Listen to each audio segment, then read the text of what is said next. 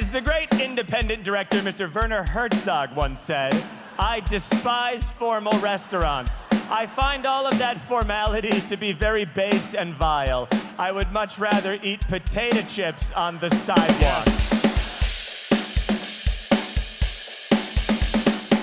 What's up, guys, and welcome to Potato Chips on the Sidewalk. I'm Barbecue Ben. Joining me today is... Salt and vinegar Jacob. What's wrong, bro? I don't know, I'm just feeling a bit down, you know, just COVID, Delta variant. Do you know what... G.I. Joe Snake Eye Origins. Do you know what will make you feel a whole lot better? What?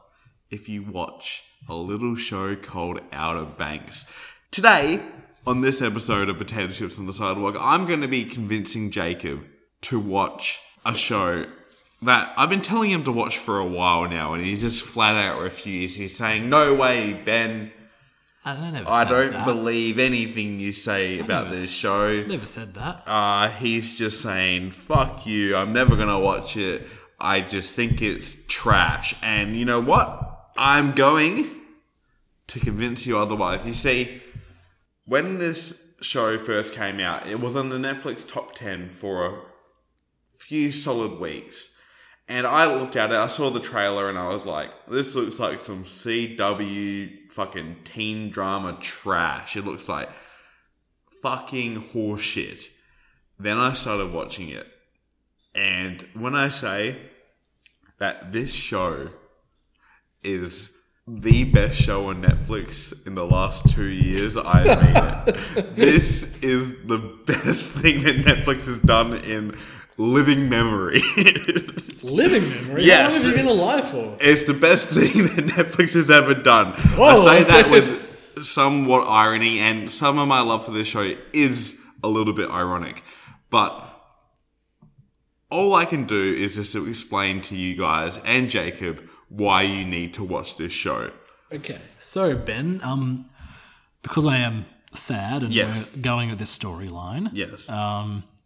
So I'm a little down. Like, do I really need a show like Outer Banks in my life? Yes, you if I'm do. dipped down? Because you need to learn the story of the Pogues versus the Kooks. The what? Yes. That's the beginning of the story. You see, in North Carolina, there's a group of barrier islands on the coast that protect the shore, the coastline, the mainland, from swells. And on these islands, and they're called the Outer Banks, there are two groups of people. You see, there's the Pogues. They're the people who live on the cut. You know, they're ragtag. You know, they have their boat. They go and they drive through the marshlands. They're drinking beers. They're having a good time. And then there's the Kooks. So the Kooks live on Figure 8. You see, the Kooks, they're rich. They're rich, and they look down on these Pogues. So there's the Kooks versus the Pogues. The Pogues are the good guys. The Kooks, they're rich. They have their country clubs. They have their bloody, their SUVs. They're rich. They're just... And then... I don't know why, but putting the in front of like a group of people just... It makes it sound racist. Yeah, it does. And honestly, I was confused as well to begin with. But when you watch the show, you'll understand. Okay. So, we meet up with our protagonist, Mr. John B. Rutledge. Everybody calls him John B. Okay. His name is John B. It's not John. It's not John Rutledge. It's John B. Every time they refer to him, they say John B. Okay. So you can be like, where's John? No. They say John B. There is no John A. There's no John C. It's always just John B. Okay. Do you understand? I understand, yep. And John B, his father went missing about 9 months ago. Yep. And Child Protection Agency is trying to get him into foster care, but he's like, no, my daddy ain't dead yet. And the last thing his dad did before he went missing was leave a treasure map.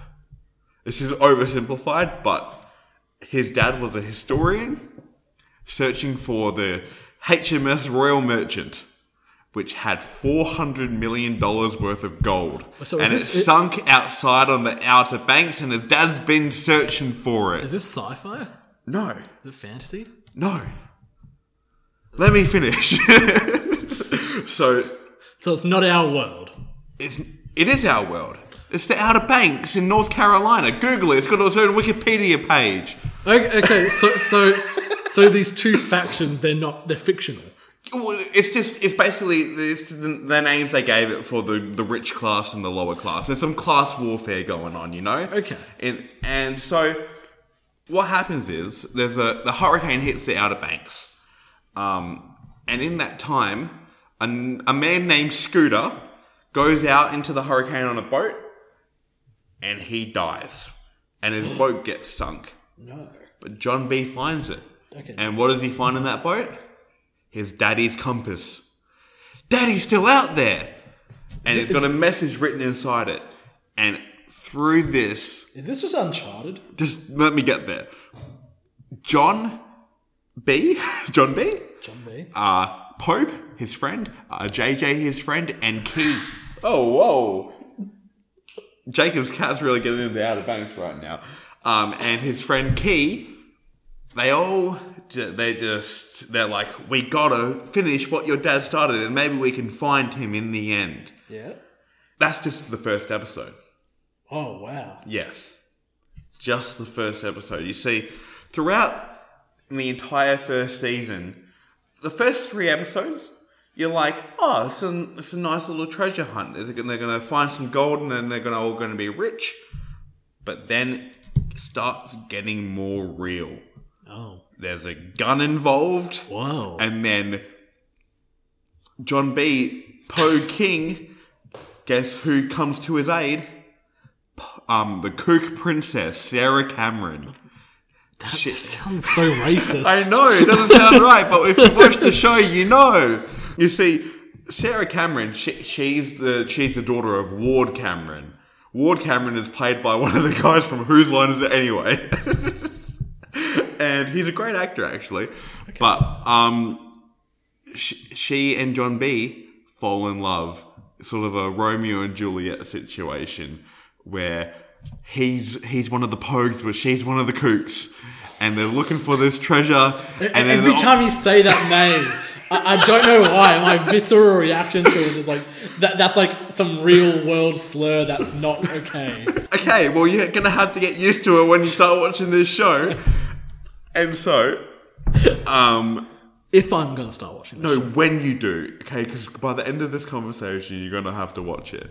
And basically, as time goes on, I'm going to have to get more vague now, you start to realise how many bloody people on this island have a hand in looking for this bloody treasure. Yeah. People in the sheriff's department. Ward Cameron himself. Wow. Making deals with John B's daddy. Making deals with the sheriff. Making deals with this person. And then there's murders. There's a drug dealer that's blackmailing Sarah's brother, Rafe, who is coked out and is actually is constantly coked out, and he's just constantly beating everyone up. And it's just, do you remember what's his name, Hopper in Stranger Things season 1, where there's an episode where he just suddenly decides to start punching everyone? That's Rafe, but he's unhinged and he's a psychopath. So I'm just rambling at this point, but I'm gonna have to get into more vague language because season 2 just came out. Towards the end of season 1, John B is on the run. Wow. Sarah's with him. The whole world thinks he's done something terrible, and then it ends on a cliffhanger where they're lost at sea. Wow. Season 2... Is this a recap of no. Season 2 is Uncharted. It's Nathan Drake origin story. John B is Nathan Drake, and it's just... There's a gold heist, there's guns, there's a ship in the middle of the sea that when the shipping containers and people with knives and axes and guns and all shooting at each other, and there's family drama, and then there's a lady who wants the treasure as well, and she's rich, and she's gonna hire someone to look for the treasure for her. But there's even more treasure. There's not only the gold, there's more treasure. And season 2 also ends on this cliffhanger, and I cannot wait for season 3 because what's the cliffhanger? Actually, I don't want to know. You don't need to know the cliffhanger because you're gonna watch it and you're gonna find out in a couple of days because you're gonna binge all 20 episodes straight away. Yep. Jacob. Yes. I know everything I said has been rambling, and everyone listening is like, "Why would I want to watch this show about these clan wars between the Pogues and the Kooks?" Yep. I'm telling you why. It's because if the CW made like a cross between the Goonies, Riverdale, and Uncharted, and it turned out to be the best thing you've ever seen in your life. Whoa. Do you want to watch this? Not really. I can't recommend it high enough, honestly. I don't know. Why? Why would you not want to watch this? I don't know, I just don't want to. Why? I'll give it a shot for you. Yes, give it a shot. I'll give it a shot for you, but not because you explained it well. It is a great show. This is my review of season 2. By the way, my God. This is it's going to be Potato Chips in the Sidewalk season, Outer Banks season 2. Really? This show just deserves to be seen by everybody. It is fun. It's sad. It's just everybody who watches it is going to love it. And I've never been so confident that it's one of the best things that Netflix has done in a long time. And please just watch it because I need to talk to it about it with people. It's so good. I'm just looking up on Google Images now. Yeah. Why does John B? He has longish hair, right? Yeah. Can you say the actor's name, please? Chase Stokes. Yes, exactly. The lead of this series is called Chase Stokes. And I don't think you realise how much he looks like a Chase Stokes. He's got some Disney Channel original movie energy. And everybody on this show is just perfectly cast. And it's just a fun time that I just don't know how anyone could watch this show and not be like, this is amazing, because it's just so good. Okay. Thank you for listening to my ramble about Outer Banks and how good it is.